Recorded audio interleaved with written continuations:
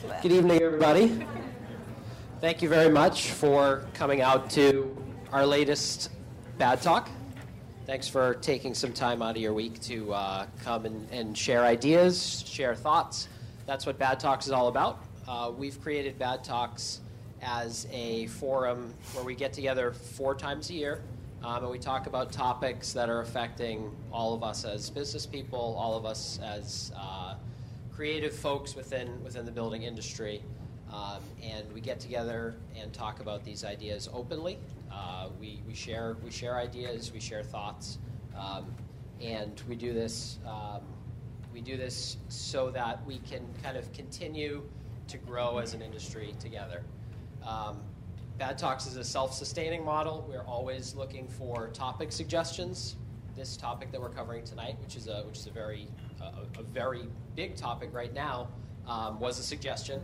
So please, if you have any ideas for topics that you would like to discuss, visit badtalks.com, send us an email and let us know what you'd like to talk about, and we'll put it under consideration.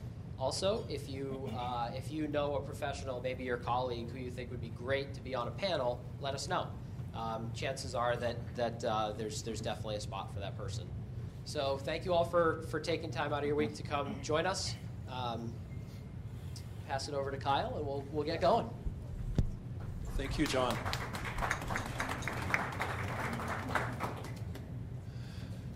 Thank you all for coming on this random Wednesday evening in January. We're amazed and delighted to have such a wonderfully huge crowd. It's especially meaningful that the audiences have been gradually getting bigger and bigger for these talks over the past 5 years, which means I think we have definitely hit on something for which there was a need and a wish and a demand. And so we are honored to be able to work with and serve all of you who are part of this residential design and building community that we like to be part of also. Tonight's topic, I think, needs very little introduction. As it happens, we were planning these talks last summer, and at the time had no way of realizing just how topical tonight's subject would become in the intervening months. So we actually lucked out once on this.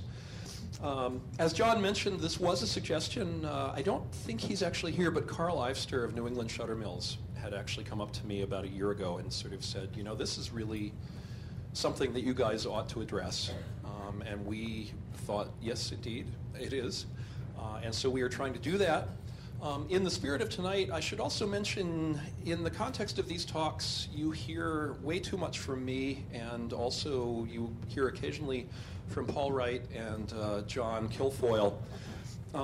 But the fourth member of the Bad Talk team, who is really the one who does the yeoman service of pulling all of this together and making it all work and keeping everybody roped in and getting all of the PR done and everything, is somebody that you may not actually see in a public way, but I just wanted to say, Linda Kochman, where are you?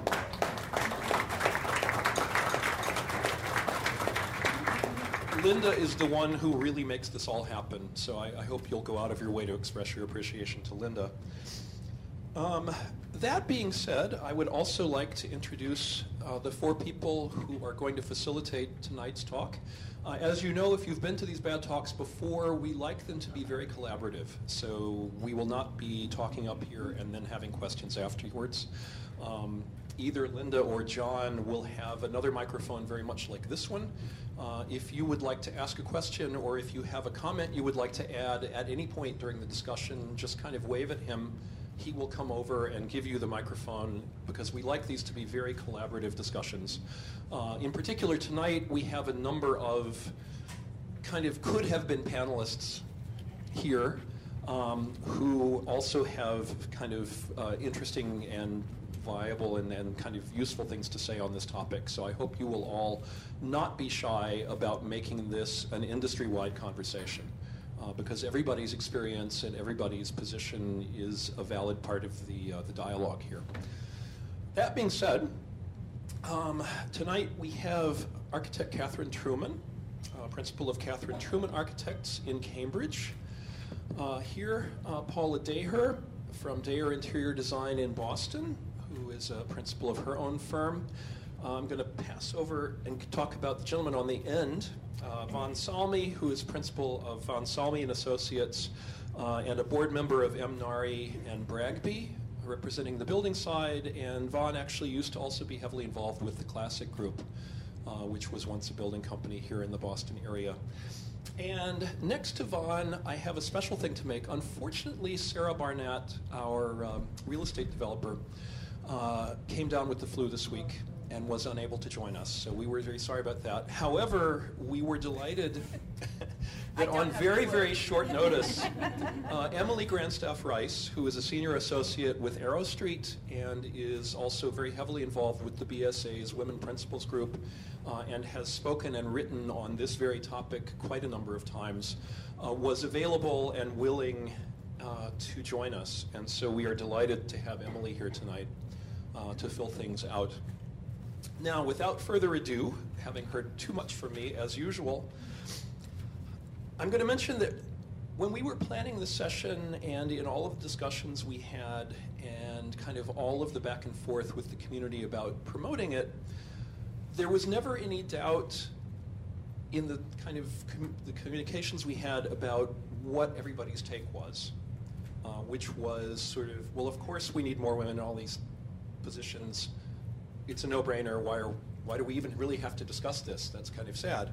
So in order to do a kind of editorial thing and be devil's advocate, just to sort of get us started, what in fact are the reasons for and against different gender balances in any given company? You know, if there are primarily male companies, if there are primarily female companies, if there are companies that have a huge kind of mix of all of the above or any other gender that you care to mention, what kind of practical differences do those things make, and why are we here addressing this issue tonight? And so I will let anybody who wants to jump in with that hot question get started. Started with the tough ones. Yeah. It's not just like, tell us about your background. Well, we'll get to that. I mean, if your background is germane to the answer to the thing, that's a good lead-in for backgrounds. And you could also let somebody else grab this if you want. But you've started now, so. I'll be glad to jump in. I'm after. Mansplaining right off the bat. I defer to my panel members here originally, but I think one of the key things is that we have an industry. Of course, the building industry has been around ever since we've had human beings.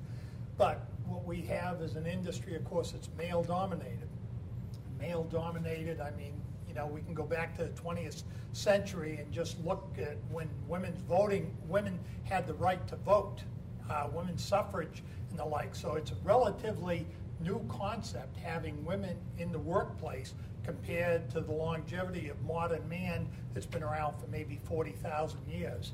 So I think having that and looking at how things evolve, I remember as a youth growing up in the 50s thinking, I already had a penchant for architecture, thought I'd want to get involved in that industry, and I was thinking, gee, by the year 2000, I wonder what buildings will be like. We'll have all these great things, and like a country singer, Steve Earle, says, where the hell is my flying car? It's 2000, and it hasn't happened yet. So we look around us, and yet we still put our pants on one leg at a time. We still take and try to get 3 meals a day. There are many things that we've done for hundreds, if not thousands of years as human beings. So here we are now in this relatively modern time here where we're introducing women into the workplace and trying to get rid of, I think, notions that we've had and notions that we've inherited, okay, from hundreds of years of an industry, and trying to dispel those notions and get rid of them. And I think one of the things that was an eye-opener for me early on in my career was I was fortunate to take and have success with some of the women that I was introduced in the various industries. I'm trained as a landscape architect, and I ran landscape companies because it's more profitable than being in professional practice. And one of the things I had was when it came down to equipment operation, particularly in the nursery, trying to get tree spades in around the trees and not damage the trees. If I put a guy in there, he'd damage 5 trees trying to get one out. But if I hired a woman, she was so careful, I never had any damaged trees. And the light went on that, gee, you know, there's something going on here. And is it because of this individual, or is it because she's a woman? As I became introduced to more and more women in the industry, I began to see that there was a distinct difference between the way men and women operate. And the analogy I've used here is like you put men, we're like a battleship going out of the harbor. We're steam full straight ahead. We leave all this flotsam and jetsam in our wake. But if you put a woman at the helm, steaming out, there's no flotsam and jetsam. She leaves a very clean wake. And it's because I think the attention to detail, women have a different set of skills than men do. We're different as men and women. So why don't we celebrate that? And why wouldn't you want to have both facets involved in your company? I have long promulgated the thought to many of my contemporaries running businesses that, look, try and get as many women as you can involved. Several things are happening. Women, first of all, going into a male-dominated industry, they seem to work twice as hard because it's like a fish trying to get upstream against the current. They're swimming and they're swimming harder, and they work twice as hard. Whereas as a man goes in, he thinks it's a given. Oh, I'm a project manager, so I'll just do my job. But women are working twice as hard to prove themselves. They shouldn't have to do that, but yet they do.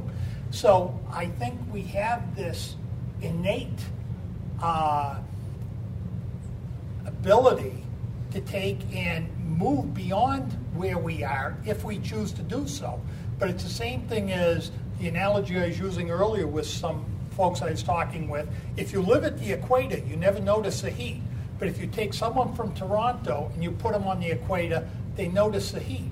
So the analogy there is that if you've been involved in this industry as a male for 47 years, I've been involved in the construction industry. There are some things that you just take for granted. You don't necessarily see, and you are not aware of those things until all of a sudden you're put in a situation where you're down at the equator and you begin to notice there's a difference here. So when you notice those differences, why are those differences there? And speaking from, again, that male perspective, that's what I would see going on. Right. Well, for our other 3 panelists, I think Well, actually, I think Catherine- one of the things that you just touch upon, and you could actually take this entire topic and split it into 2 really easily. And one is the professional fields of architecture, interior design that do, I mean, just look around the room, we're like 80% women here tonight. That's one thing. And then you look at construction.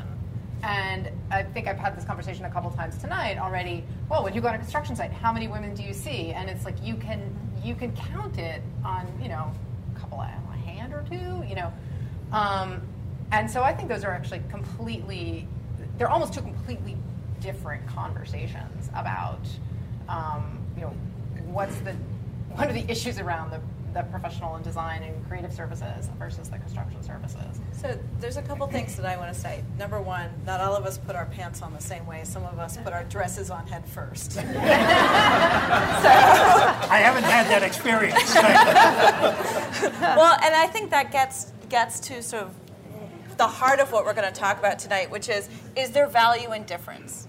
And the answer has to be yes, because we see things from different perspectives.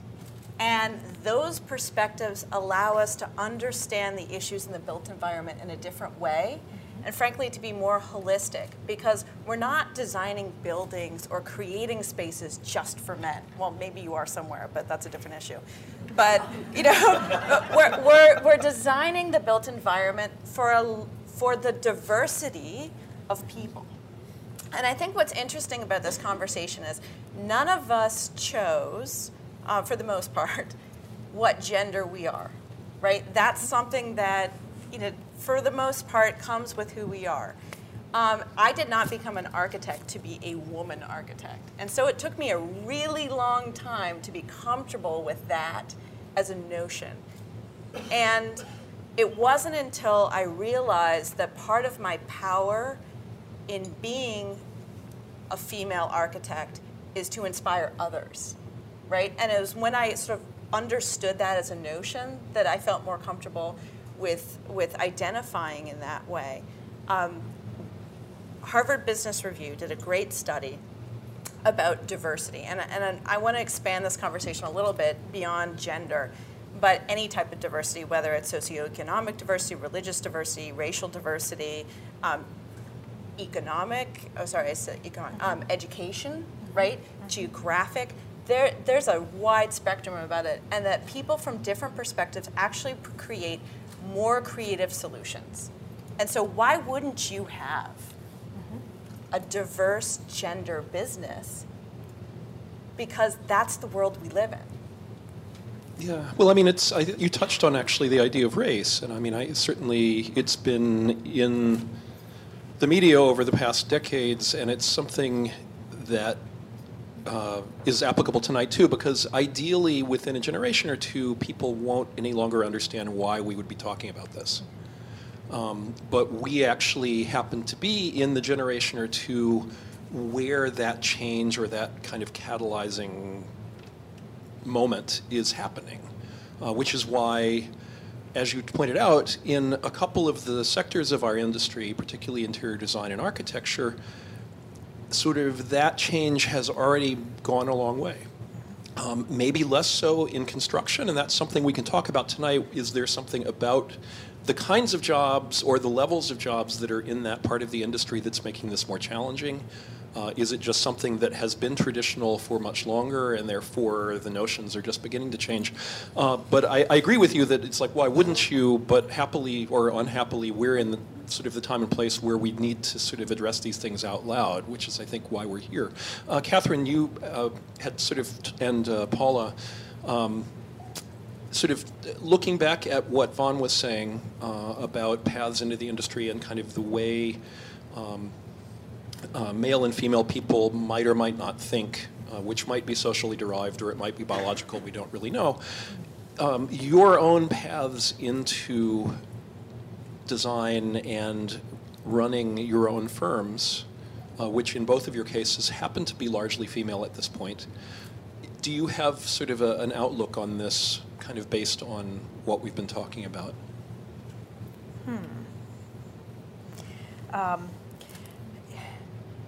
There are 8 people in my firm, and 7 are women, and we have 1 male. And I find it really interesting to have his perspective, and it's great. And it would be lovely if we could have, more males in our industry.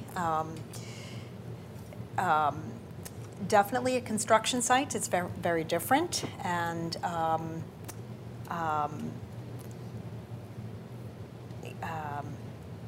I'm off topic completely. No, that's quite all right. All topics are open. Yeah, so. I mean, you had mentioned, actually, when we spoke last week, kind of preparing for this, that one of the challenges you had was particularly finding or getting young women who had a certain amount of practical experience in the field and on job sites. And I think that is very germane to this. I mean, why exactly is that a challenge, or what are the things that make it difficult for that to happen early on and naturally? So I liken it perhaps to the environment in which people grow up, right? So everybody has a different experience, a different family. Everyone's family looks different and behaves differently. And so some people grow up sort of around, maybe their dads are carpenters or their dads are handy, and other people grow up in environments where they're not. So somehow along the line, as Vaughn was saying, those trades seem to be more male-dominated. So I wonder if, growing up in the 70s, 60s and 70s, I saw my dad all the time. he was an engineer, and he was in his workshop, and I was very interested in that type of thing. And so that carried with me. And then I see others that work in my firm. There's another young woman, and she grew up, her dad is a contractor. And so it's sort of in her blood. And, you know, I think that happens in many families where, you know, my husband's in the footwear industry and 2 of my children are following that path. And some families have a lot of, you know, policemen in their you know, family. So I think part of that is an environmental learned behavior where you're comfortable around things of that sort. And we are of the generation that you said that, you know, we're changing. And certainly, you know, in the 70s it was different. All of a sudden, you know, women, we would play sports differently. And we were in, you know, I remember being in college and demanding that we'd have a women's ski team because we only had a men's ski team. So I think, you know, it's a learned behavior and something that people are subjected to. And so as we become adults and somehow fall into our professions, you know, you're looking back within and trying to have experiences. And so this is what I see in my firm, that really there's only one woman besides myself that had some sort of affiliation and understanding of what the construction world was even about. And so the others came from a different perspective. Perhaps it was an art background. Perhaps it was, it's just different. I think that informs us as to who we are and how, you know, we learn in our... Yeah, and actually... Can I just pick up on that? I kind of heard your question slightly differently about the experience part of it. Right. Which was about what your experience is like as a young person of either, whether man or woman, in architecture in general and getting experience in the field. And there's this time when you're, you know, you're out of school and you have your intern job and you're drafting bathroom elevations and you're trying to do a stair detail and you're trying to figure out all this stuff. And at a certain point, you know, you're ready. Well, now the licensing stuff is a little bit different, but you know, you go through these periods and you're getting more and more experience. But you always, the problem with is always how do you get in the field and get the experience, like, so that you can actually, like, I feel like I'm constantly saying, you know, like, these lines mean something. You know, what does that line mean? What does this little X mean? It means a stud. What does this mean? It means flashing. And that little phase where you're sort of 3 or 4 years into your career and you need to be in the field, but the way that the fees are structured and the amount of money that it takes to put the right number of people in the field and the amount of liability that rests on the architect's shoulders at that phase of the project means that putting somebody young and inexperienced in the field is a huge liability for the architect and incredibly expensive, at which point, you know, if you've got, there's really very few ways of structuring a fee where you, unless you're just doing it straight up hourly, and very few people have that, that luxury, that when you're that far along in the process, you have the financial freedom given fee structures and how much people don't value architecture in the great wide world, and they're willing to pay their lawyers $800 an hour, but not their architects. Don't get me started. Another talk there, I think. Yeah, a whole other thing there. But that is actually a really fundamental thing, because like what makes any of these fields so exciting, at least one of the things that makes them so exciting, is the fact that you're taking these lines on paper and these colored things on paper or in the computer, and they become a real thing. And they become a real thing in the real world that real people experience. And that's what's, you know, there's this incredible excitement about that. And there is this phase where it's really hard to get over that hump to get that experience. And, you know, sometimes you can get it by going and doing construction. And a lot more graduate programs have these experiences where you can at least get in the field. And sometimes people just end up having to go and build stuff themselves. I mean, I was terrified of millwork drawings. They always I heart palpitations when I heard the term millwork drawings, because they terrified me until I built my own kitchen. And we got plywood and we built all the cabinets and I learned how the box goes together. And now I sit there with every young person that's in my office and I'm like, all right, I'm gonna give you my little cabinetry spiel. It's a box with a face on it. It's not terrifying. But it wasn't until I actually built cabinetry that stuff made a difference. And that's an incredibly difficult period in a career. And when we had, every time there's been the recession, in whatever, we had the dot-com bust, and we had, the horrible 2008 to, whatever, 12, when you lost these not only in the profession because of the economy, but you lost a lot of this experience of being on a construction site because people couldn't get there. And because it wasn't getting built, and then they leave the profession for a lot of other reasons. But I think that that critical phase is really important in the development of really good architects and designers and how they can bring the wealth of experience to the table that they know what they're drawing and they know what they're designing. Right. I want to get back to Vaughn in just a second, but actually first for Emily, I mean, you also are in architecture. I think your experience may be slightly different from Paula's and Catherine's in that I think you've tended to work for larger firms, which involves slightly different dynamics. I mean, is that kind of challenge also true for your development experience? Well, it's funny. I worked for 2 large firms in New York City, and then I worked for Adolfo Perez in Newton for 3 years. And I have to say, Adolfo was one of the most amazing people I ever worked for because, you know, talk about being on the job site, I think it was like day 2. And that intimacy of seeing the house, working with the clients, you know, frankly, sometimes dealing, you know, with their kids and all of the mess that sort of goes with that. But it's messy and it's beautiful, and working directly with the contractor. And we worked with Peter Bentley, who passed away. And I remember one time, and of course this was back when the fax machine was the way to get information quickly to each other. I had done a quick little sketch, and it was for a custom door jamb. And I left the B off of jam, and Peter never let me live it down. He calls it, he goes, jam, J-A-M, and I'll never make that mistake again. And so there was sort of this intimacy and hands-on nature to my first job here in Boston that then allowed me to go back to larger firms, or I would say medium-sized firms, and then use that knowledge. It is a challenge in a firm of a certain size to make sure that people get that hands-on experience.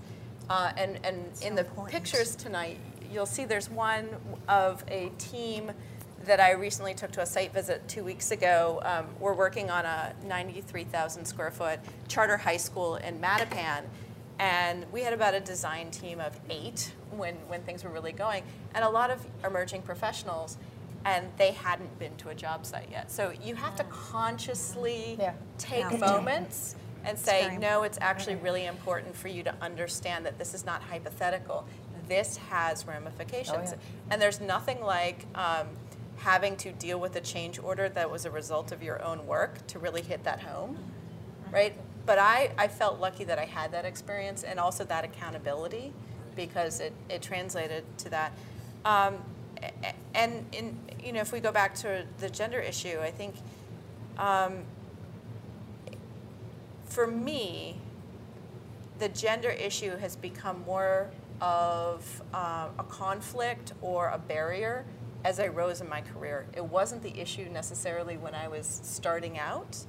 It's become more of a complicated issue as I advance. So for me, it's a mid-career. Great. I'd love to know more about why, because I actually feel like it's less of an issue the older I get. Well, you own your own firm. Now we're that is Is it less of an issue for you as you get older? Well, it might be partly that I'm like way more comfortable with it and I'm way more used to it, although at a certain point, I mean, I've been saying to a couple people, like, I've basically only worked for women for most of my career. I can count on one hand the number of men I've worked for, so I've had some really incredible role models as women. But I've also gotten really used to, you know, you show up on a job site and, you know, like, yep, hi, I'm the architect. And being able to kind of make jokes with guys that have issues with it or are like grumpy about it or whatever, and just kind of like take it all in stride. Whereas when I was younger, I didn't have the confidence to do that, which was mostly a knowledge-based thing. I feel like I'm echoing.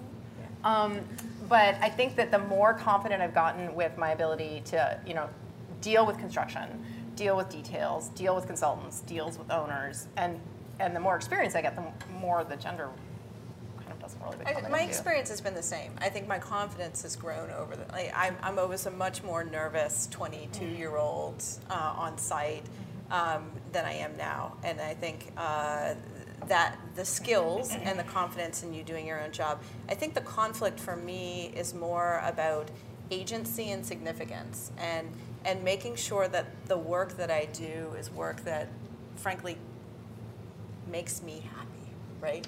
And I think being able to choose the people I work with, having the significance, and my day-to-day work has the bigger picture in mind, and also the flexibility to do all those other things that make me me besides my day job. Yeah. Well, to talk a little bit about the people who are on the job site every day, Vaughn, just from kind of the building perspective and the subcontractors, because we have a lot of people from all of those aspects of the industry here. Are there particular challenges that you've experienced or that you see for younger women getting into the trades or wanting to get into the trades or even thinking about getting into the trades?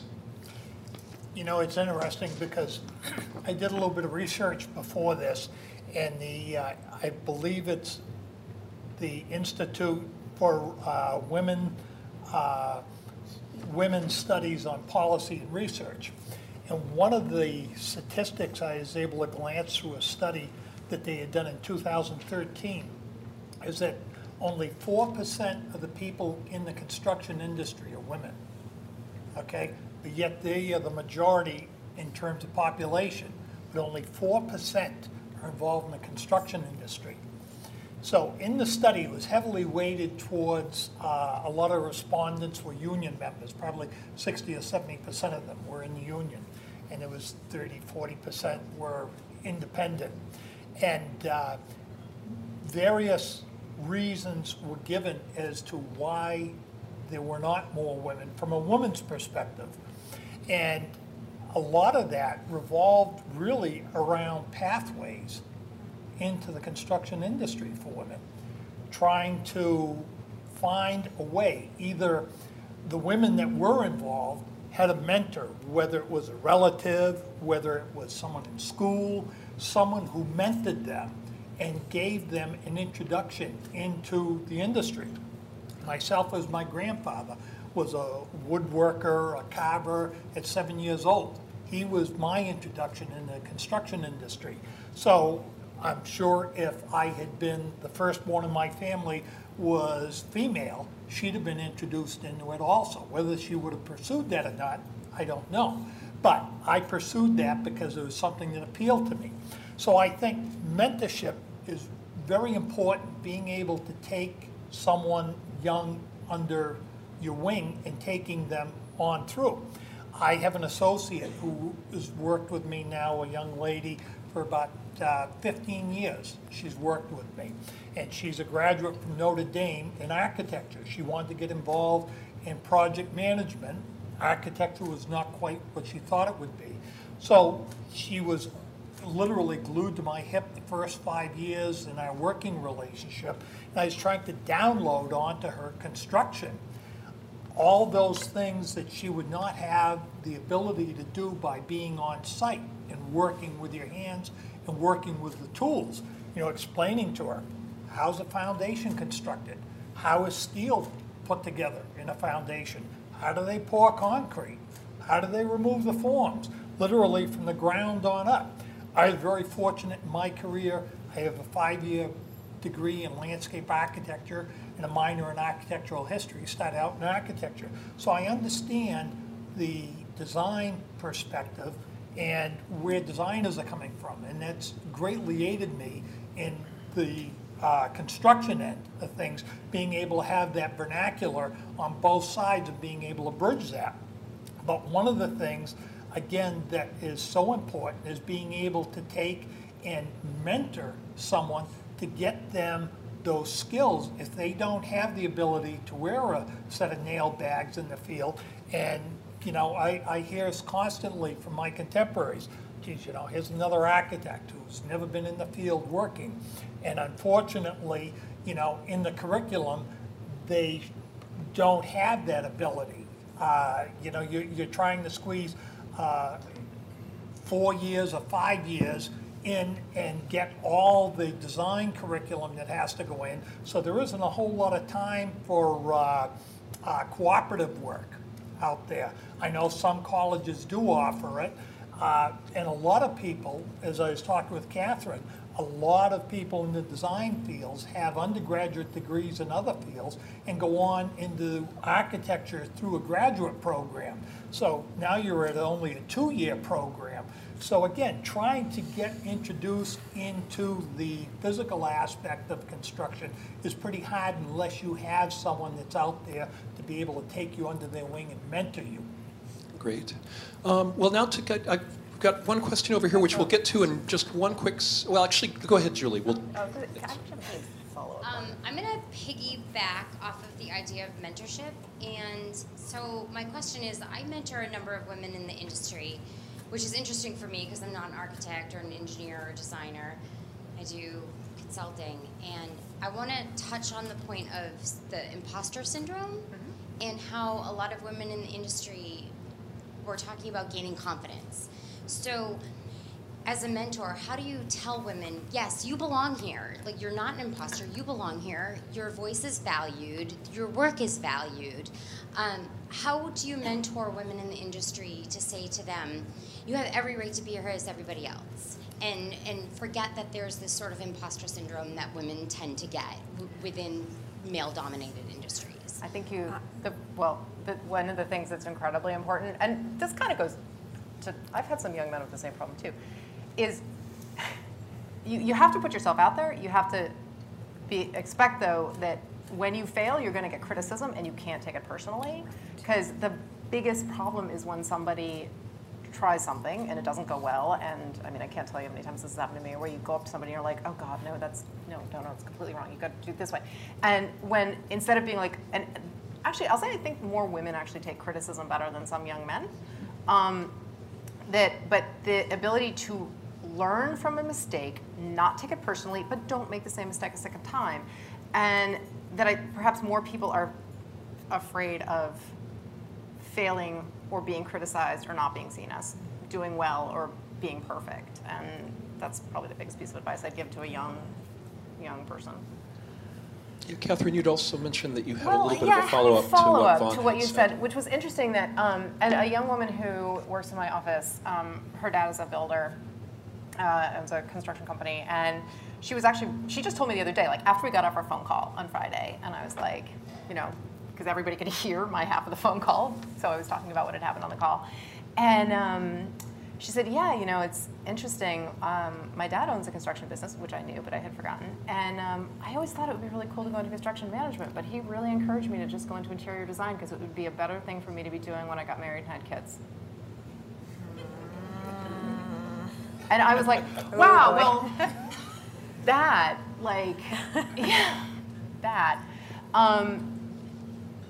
I don't know what you really do with that, except I was pretty profoundly like, I sat there for another 15 minutes or something, just thought about that statement, which was like, wow, that's. Yeah, but the ironic thing is I know so many female construction managers who have kids who thrive. Like, that's sort of the sad part of it. Well, and the thing I thought was also kind of sad about it, and I think actually her comment came up after something I said, which was that, like, it's the expectations of the world around you are, especially for young women, so powerful, and it's the society and the sociocultural expectations about what you're going to do and what you're going to be. And young women aren't expected to go into construction. They aren't expected to go into do like the hard, difficult things. And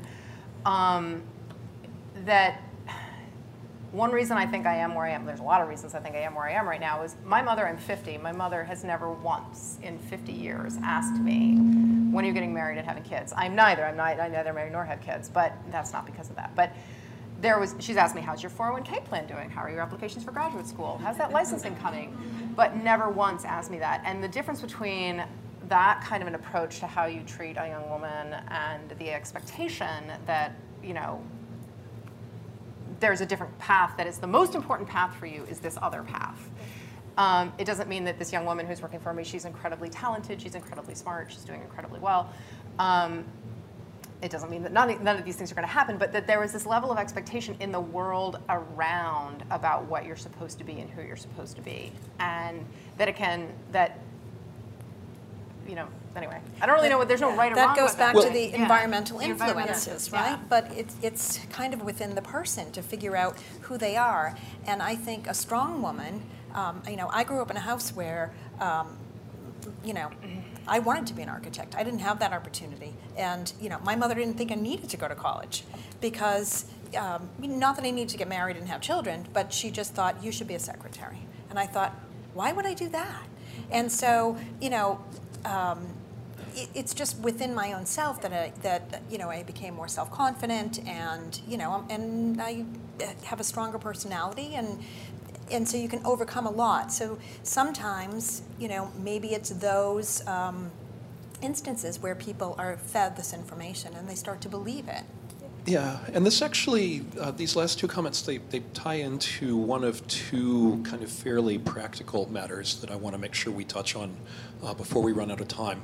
And this is one that came up actually on our call last week, and in fact the two of you had slightly different takes on this, which is the impact of kind of the idea of work-life balance and how that have, in very practical terms, somewhat different meanings for male employees versus female employees. I don't think we have different points of view on it. We just were more different how quickly it was going to come up. Right, or how quickly we would end up on that topic. How big an issue it would be. Right. How big an issue Catherine, I mean, you mentioned that you have an employee that you've been working with, I believe, who was up for a project management kind of role, but is also now possibly going to be taking some time off or be working part-time for family obligations. And so, if I'm remembering, or maybe this was, I think it was me. I think it was you. But I don't think it's, I think it's probably pretty standard. Probably is pretty standard, but are there issues, are there issues here that are of practical concern to people who run companies about, how do you arrange your staffing? Absolutely. For people. You're basing that off the assumption that a project manager has to work 40 hours a week. Right. To Well, be that effective. was the underlying part of the conversation was, okay, we've got somebody who wants to work for 3 days a week for the next 4 years. What roles can that person legitimately or helpfully do? Right. I think that what it comes down to is, how do you have, as a small, there's a couple different things, there's a lot of different things here. The conversation we were having at the time was the big elephant in the room is women in any industry, and this is independent of architecture, design, or construction. I talk to my friends who are lawyers or have MBAs or doctors. I had dinner last night with two women who were both psychiatrists at major medical centers, and they both had the same thing. That there is a huge change over the course of any professional thing, and that's just sort of a given, and it's independent of architecture. Right. The particular situation I was talking about was that, we've got, when you're very small and you have, there's a woman who's been working with me who is going, she's going on maternity leave, and she's going to end up shifting the kind of role, the time frame that she can play in the office, which changes what I can actually do when I've got 4 staff in terms of how do you manage projects, because you can't, especially if you know that someone is leaving, it's very hard to say, I'm gonna get you all ramped up on this and then have to get somebody else all ramped up on it. So you need to plan. Professionally, you need to plan around these things. So you plan that way. It just means that it's a challenge for advancing, the typical sort of process of advancing, the career and the pay and all that other things that go into that statement, that go into those normal expectations. There was a really interesting story on, I think it was WVUR, might have been Friday or Saturday, and they were talking about the shifting nature of the workplace demographic as people are getting older. These understandings that we have, that I think we're all pretty much operating with, which is that your career pretty much happens, you get out of school, you do your development, you build your career in your 30s, which is also the same time you're building a family. And 30s through 40s, and then you kind of ramp it down, and that you retire at 60 or 65, and then you have 30 years left. That there's this changing nature of what the workforce is, and how many careers are you going to have over your over your lifetime. And it must have been Friday or maybe it was Saturday because it was after our call, and I got to thinking about like, well, that's actually really interesting because I actually approached that conversation when we were having about the work-life balance with this expectation that, oh, that's right, well, we're all going to retire at 60 or 65, and then we're going to sit around and play tiddlywinks for 30 years. And as architects, we can't afford to do that, but I started to think about the conversation that we've been having about the nature of that, expectations of what is success and what is this gender, this missing, what is it, the missing 20% or the missing, there's something in the AIs, it's like the missing X percent or whatever of women in the field. It's the missing 32. Missing 32, okay. Yeah. And maybe with this changing demographic of age and extended retirement, we're going to take on a different understanding of how that role and what your traditional career is, and that maybe that will start to shift. That maybe this expectation that if you're out of the profession by the time you're 45, that you can't get back into it because you're going to have to get out of it again at 60. Maybe that's going to change, and maybe there's going to be more ability to have these like longer rolling careers. I think that is happening because the way that we work and people are becoming more flexible, and we value people that have experience. And so, maybe the thing to do, I mean, there's so many models out there, business models, where you can bring consultants in for a short amount of time, right? So maybe that's what we have to do to plan ahead. In my office, we think we could have a tsunami of 3 women going out on mat leave, and and we're gonna plan for it, and but bringing somebody in for that that short duration, and then shifting roles, I would have to do different things because you're gonna have to definitely be in that field constantly, but right. you just plan for it, I think, right. and I think then the being flexible for them. And so Sylviane Hewlett wrote a book about 10 years ago called On Ramps and Off Ramps, and I think her greatest point was that women are the sort of the missing piece to fully optimizing our labor force. And Vaughn and I talked about this a little bit. I think in order to increase the numbers, we need to increase awareness and understanding that these are careers that everyone can pursue. And sometimes it has to go as far back as K through 12, right? Especially in underrepresented populations. If you don't know you can be an architect, if you don't even know what an architect is, or an interior designer is, or a union, how can we expect someone to make that choice when they're 18, when they're 22? And so it's interesting that I think part of it is fixing the workplace, but also being proactive and being out there and saying, this is a profession that is open to everyone, and let me tell you about it. Let's get going, all that fun stuff. And I do want to say one thing about imposter syndrome. One of the things that I've found incredibly useful is to notice a name. So when you have that moment of uncomfortability, like, name it. What are you feeling? And then do a gut check. And is this is this really my reality, or is this reality out there? And something that can really help that is peer-to-peer mentoring, so that you can say, look, I felt really uncomfortable in this meeting. Is this my perception, or was this reality? And I think talking through those things, many times you'll see that somebody else has had that experience, and it really wasn't so bad. And so being able to, women in the construction field especially, can feel isolated because you don't have anyone else who looks like you. And sometimes it's just about finding that friend or having that conversation. Okay. Well, I think actually, we've got a few questions before we get to you, Vaughn, if that's okay. Sure. Hi, Julie Wood from the Leading Edge Drapery. I am currently the WCAA National President, and you were talking about getting people in the field and then educating grades 1 through 8 and younger folks, and I really think we need to be looking at the trade associations. You can't do it all as for your employees, but maybe those trade associations, we've been starting to do that, can go out and start to educate the population and say that this is a viable career, no matter what career that that you're trying to educate them about. We had apprentices long ago, and that has all died out. So maybe the trade associations, just a thought, could be the bridge between the education and then career. So we're seeing that in some of the schools that we do. Actually, we're working with Shamit on one of the schools, and there's a superintendent who loves to do a look board. So like whatever's being installed that week, he'll put a piece of it in the hallway so the kids can understand or like challenge them. And I think ways in which you can, maybe, how many STEM opportunities are there in the construction field? Like, holy cow, there's like a million math problems out there that you could, my son does half of them. But you know, like there's such an opportunity for you to engage just regular curriculum and then also talk about how construction contributes to that. Well, I'm on 2 boards here with BRAGB, the Builders Association, and then the Remodelers Association. And one of the key things that both organizations are focusing on is workforce development. After the recession, there's a 40% labor shortage of skilled labor in the construction industry.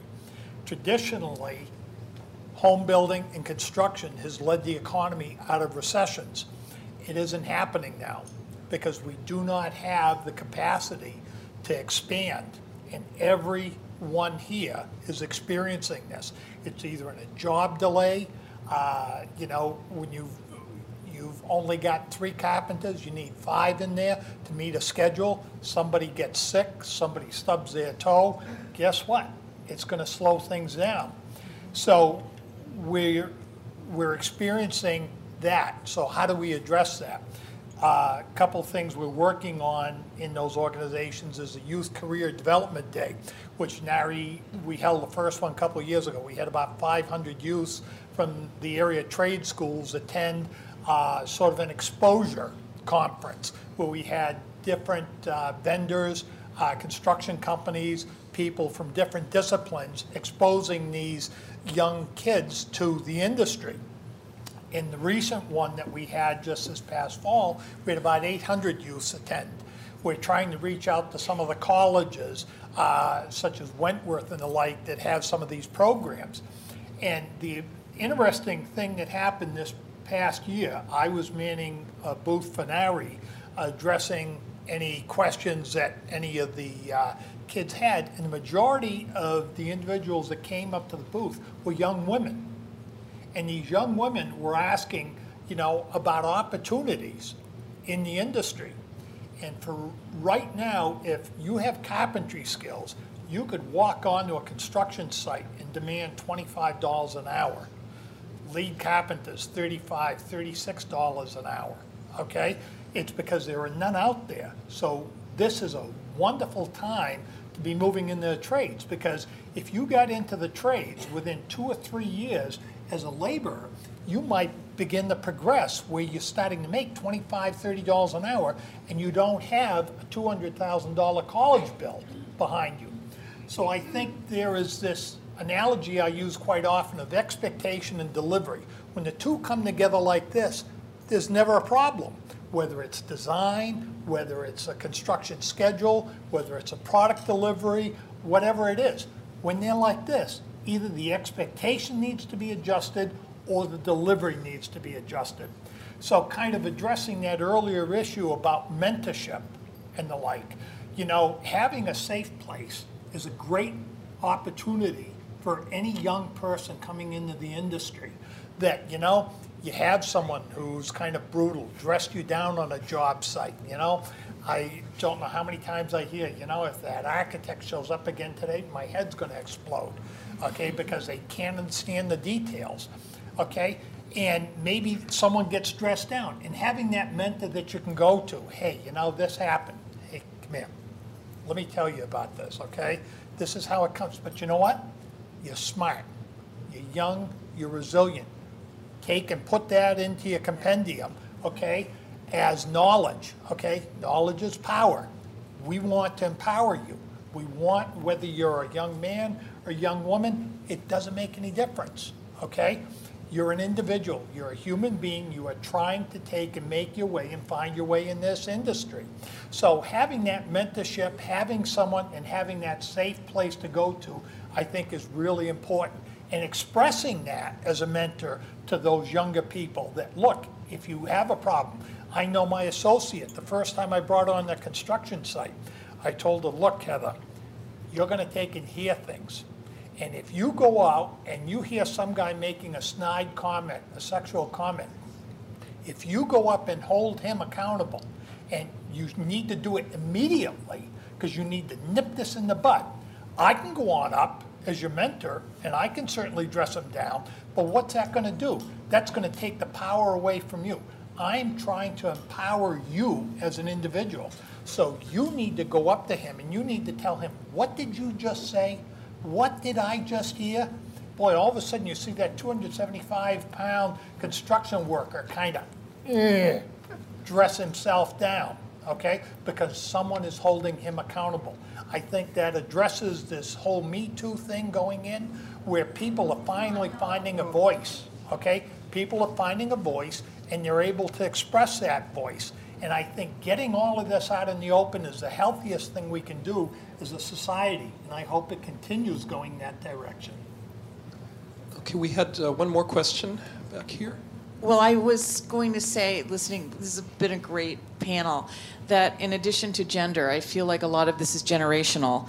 And I have the sense that as younger men come into the trades, and other industries have embraced paternity leave, that the men are also going to have that whatever break in their careers. It's going to, maybe the playing field will level out a little bit as people are advancing through. And I just wanted to know what you guys all thought about quick that. Data statistic. So my quick data statistic about this is the AIA did a diversity study about perceptions of gender and race. And one of the things that struck them was they asked architects across ages whether they felt women were underrepresented or not. And they were very struck by the fact that younger males didn't perceive it as a problem as much as older males. And you kind of go like, well, why is that? Well, it's because schools right now have parity. So women are entering architecture schools at the same rate, right? And they're entering the profession at the same rate, and then they tend to leave the profession around 0 to 3 years and 10 to 15. There's a lot of reasons for that. But think of it as a young male saying, well, we had parity in school, why is this a problem? And I think that's one of the things that we do need to sort of keep track of. Yes, we will become more diverse. It's going to happen. It's inevitable. But it's males who are mid-career or more advanced in their career that perceive it as a bigger issue. And I think that's interesting when you look at generational dynamics. We've got also one more question. Yeah, of course. To return to the genderal issue on the job site, I think the most important thing to focus on is early education, as opposed to, I mean, we work in almost an antique industry, and I know things evolve very quickly, but some of the people that you deal with on a day-to-day basis might not have the most contemporary values that a lot of us in this room uphold. So we need to start young. You need to start with the children, because even me, as one of the younger representatives maybe in this room, I still grew up with Carpenter John. There wasn't any plurality in saying that women could have the option to do that. So of course there's a struggle. And someone of my age would say, there's no problem with having women in the workplace. However, that's not the way that people are educated. So if you want to make change, you have to start from the bottom. It's a lot easier than trying to start from the top. It's like framing a house. You want to jack up the second floor? Not really going to work when the whole house is built. Yeah, or you have exceptional people like Heather that change minds. That's right. And sometimes you do it through individuals and through great hard work. That's a good, actually, segue into one other important thing I wanted to get to. We've got a room largely full of people who run small firms in this industry in all different parts of it. So I wanted to kind of open up the conversation a little bit to all of you. Are there things that you have been doing or thinking about in your own company that you would like to share your experience or advocate for that are ways to make the culture of your firm or your way of doing business more amenable to potential female teammates coming on? Kevin? So I'll start with the fact that everybody sees me at these events. Kevin Legassi with the Legassi Group. We are a women-owned business. My wife would be here. She had another event tonight. And one of the things, and you guys touched on, and I think it's really important, is it's corporate culture. This is all about corporate culture. And I'll tell you a quick story. We have a very diverse workforce, and in our early stages, we had 6 or 7 people, of which two of which were women that worked with us. And the first woman is a project manager. She's running one of our largest projects. We're a construction company. She is pregnant with her first child. And as she is getting closer and closer to her due date, I can see tension. And so I brought her into my office and I said, "What's in your mind?" And she goes, "I'm trying to work through the finances because I'm going to be out for about 12 weeks. And I said, "Okay." She goes, I don't know, well, I'm not going to be getting paid, so I'm not really sure how this is going to work." And I said, "What do you mean you're not going to get paid?"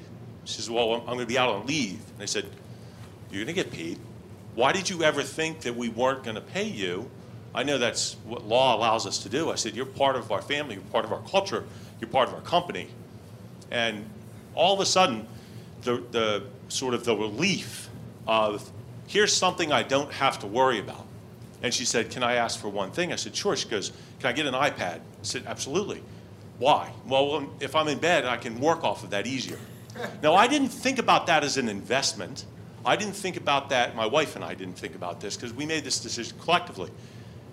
We thought about that as the right thing to do, and our employee started working 2, 3, 4 days after the child. I was getting emails. I said, "Stop, you don't need to do this."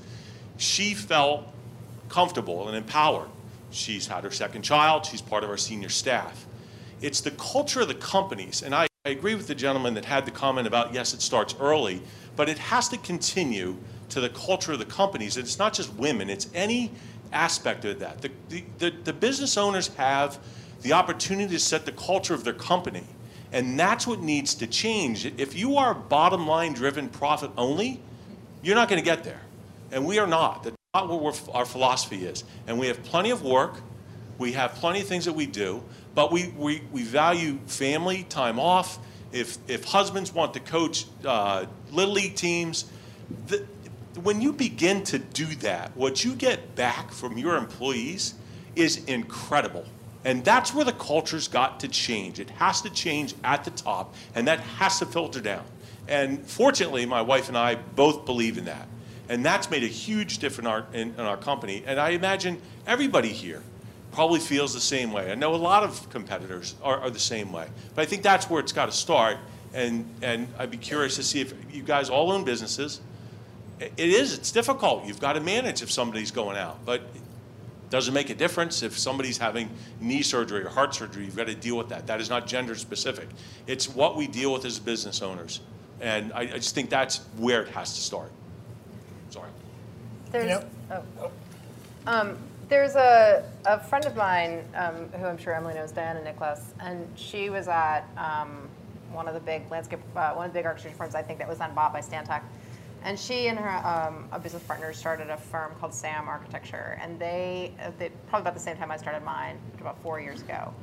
And one of the founding principles of their firm was that they don't have vacation time or personal time or maternity leave or anything. They're just we're a bunch of professionals here, and we all have lives, we all have responsibilities, and we are set up to work remotely, and people take the time they need for their personal lives, and they do what needs to be done in their professional lives. Now, it takes a huge amount of management to get that to work correctly, but they set their firm up with that expectation, understanding that as the world changes, we no longer have the whole 9 to 5 traditional model of you have to be in the workplace and you send faxes to each other and all that is not really the way of the future.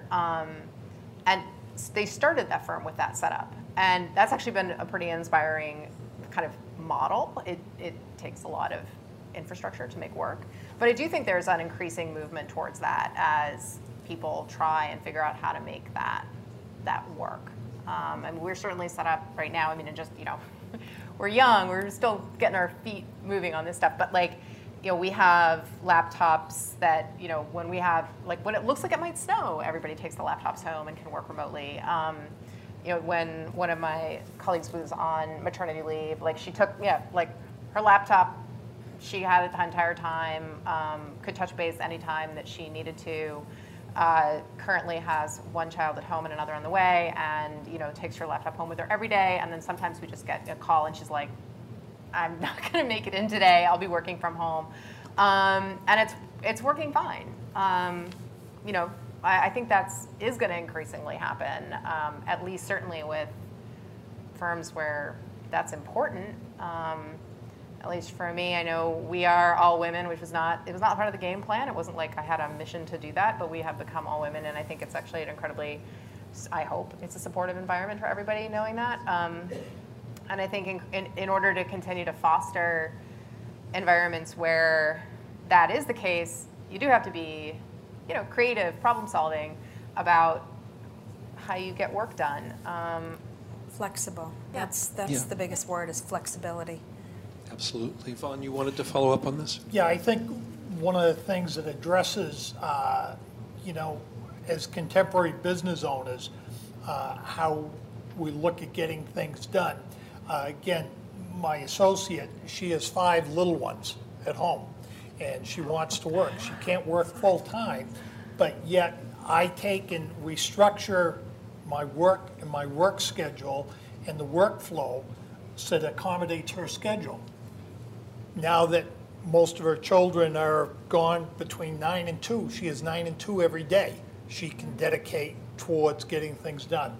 And after 8 o'clock at night, and I usually crash by 9, so she takes over the evening shift, but she may work from 9 to 2 o'clock. Sometimes she's worked through the night, if we've got a report that has to get out and the like. So, realizing that your employees are assets and that they are a finite asset, they're not an unlimited asset, I think is a first step in being able to try and work around those parameters, understanding what that asset can do, what the parameters are, and trying to work to maximize it. As one of my mentors said years ago, look, when you start getting older and you can't carry a 30-pound nail bag around and put 2 bundles of shingles on your shoulder anymore, you need to start working smarter instead of harder. And I think that's the analogy here for all of us, is trying to maximize the potential that exists with you and within your employees. Yeah, and if I were to tie the 3 together, I think it's meeting people as individuals and not making assumptions that because someone has 5 children that they can't work. Asking the questions, understanding, and Kevin, just like your employee just assumed that you weren't going to pay her, sometimes you just need to state it to have the anxiety down. One of the things with pay equity, right, which that classic difference between the pay that men typically get and women, is that firms that have done pay equity and do consciously make that effort, unless you explicitly say it to your employees, they will assume that that's not the case, because that's the commonality in our culture, right? So you have to be very explicit and say, we do reviews, we pay people equally, this is something we take important. So don't make assumptions, and if you do take measures to be equitable, say it. That's important. Absolutely. Because people might assume that you don't. Yeah, I think we have time for one more question here, and then need to sum up a little bit. My name is Leslie Francis. I'm fairly new to the design world. I started off at Discover Tile, just selling tile. But my question, I've since then moved on to the Divine Design Center, and I'm learning a lot more now. The scope has been broadened quite a bit.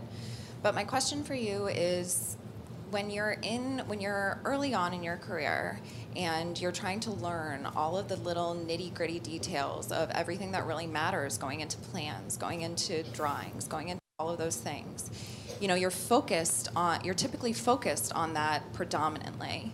And I feel like there's a gap between the technical part of it and then getting on site. So my question to you is, how do you feel that you can bridge the gap when you're still trying to learn the technical portion, but you also want to learn the construction portion and all that goes into that side of it? Because really, I don't think that you fully get an understanding for it until you've been on that side. You don't, and not only do you not have an understanding, but you are in your own world almost. You don't understand what the contractor has to go through in order to install this a certain way. You don't understand all of the work that goes into certain things until you've seen it yourself. And I'm starting to see that, but I'm wondering, how do you think the best way to pose yourself is in order to get that experience, even if you're still in the nitty-gritty of technical and all the little things that you need to know? Ask for the opportunity. Yeah. You just ask. Right, you could be like Catherine and buy your own house and then go through it yourself. Build your own kitchen. There is nothing more Totally humbling than building your own kitchen. And I think my first condo, I did the plumbing and the electrical for it. Don't tell the building inspector. Right? And then you realize, like, there's certain things I'm willing to pay for. Oh, yeah. Right? Oh, yeah. There's a reason there's qualified tradespeople, because they're much better than I am at it. So get your hands dirty and ask. Well, the other part of that is that it's amazing amongst contractors in the field that if you ask them a question and you're coming in as an architect or as a designer, you ask them a question, they are ebullient with their knowledge, okay? They want to take and help educate you. Because number one, it's going to make their job easier. Number two is they're going to share their knowledge. Because guess what? When we take the big dirt nap, okay, all that knowledge goes for naught. So being able to take and express that and share that with the people that you were in contact with the people that affect the outcome of your project and the like, it's that whole part of team. I've built homes 38,000 square feet. I had 300 workmen a day on site. The number one overriding criteria was to create a work atmosphere where everyone could aspire to doing the best work that they could, okay? Not a punitive atmosphere, but an atmosphere where everyone felt as though they could aspire to something greater, because it's amazing. And the military does this, okay? When they put you through and you're going through PT, they push you beyond your limits. And all of a sudden you find, guess what? I thought I could only do this. Well, now look what else I could do. So I think it's the same thing professionally, is that all you know is what you know, and what you know isn't everything. But as you begin to be pushed to your limits and know that there are resources out there, I think you can aspire and you can acquire the knowledge and aspire to much higher heights than you're presently at. I would definitely agree with, like, if you get the chance to be on a job site, just ask questions. Like the first project I had in construction administration, I basically I knew nothing. I didn't know what I was doing. I felt sick to my stomach every time I got on site. The second project I had, construction administration, I started asking lots of questions and not pretending that I knew stuff and not trying to hide behind anything and just being like, I really don't know. What would you do? And I learned, 1/3 of what I learned building a kitchen and doing the electrical and all that other stuff. Easily a third or more than a third of what I learned came from guys on the site. And by treating them with respect, which frankly, if you've ever done construction, you know how much the respect they deserve because it's so hard. And like nothing really sucks more than trying to figure out how to wire that light fixture with your arms over your head for like 2 hours. They know a lot and they can teach you a lot if you treat them with a ton of respect. And you'll get a lot of respect in return as a professional for doing exactly that, and you'll learn a huge amount, and then the rest of it is luck. Leslie, you can come to an oversight anytime. And that actually, I'm afraid, unfortunately, we're kind of running out of time. We need to wrap up. There is some time after this to do a little more drinking and talking, and I hope a lot of you will talk personally with our panelists. But kind of to sum things up, I mean, one of the main kind of underlying themes I've heard in a lot of the discussion tonight, be it Paula talking about being a role model, or Kevin sort of talking about responsibilities as a business owner for, creating an actual family kind of team. Really, one of the main things I've been hearing is basically taking personal responsibility, making a personal commitment to addressing this issue and treating people the way deep down they ought to be related to and treated. Is really kind of the fundamental thing we're talking about in a lot of these questions. And happily, almost everybody in this room is in a position of power to make this happen in your own life and in your own company, and therefore in a huge sector of our whole industry. So I hope with that in mind, you guys will give our panelists a huge hand, and then go out and do it. Thank you very much for coming.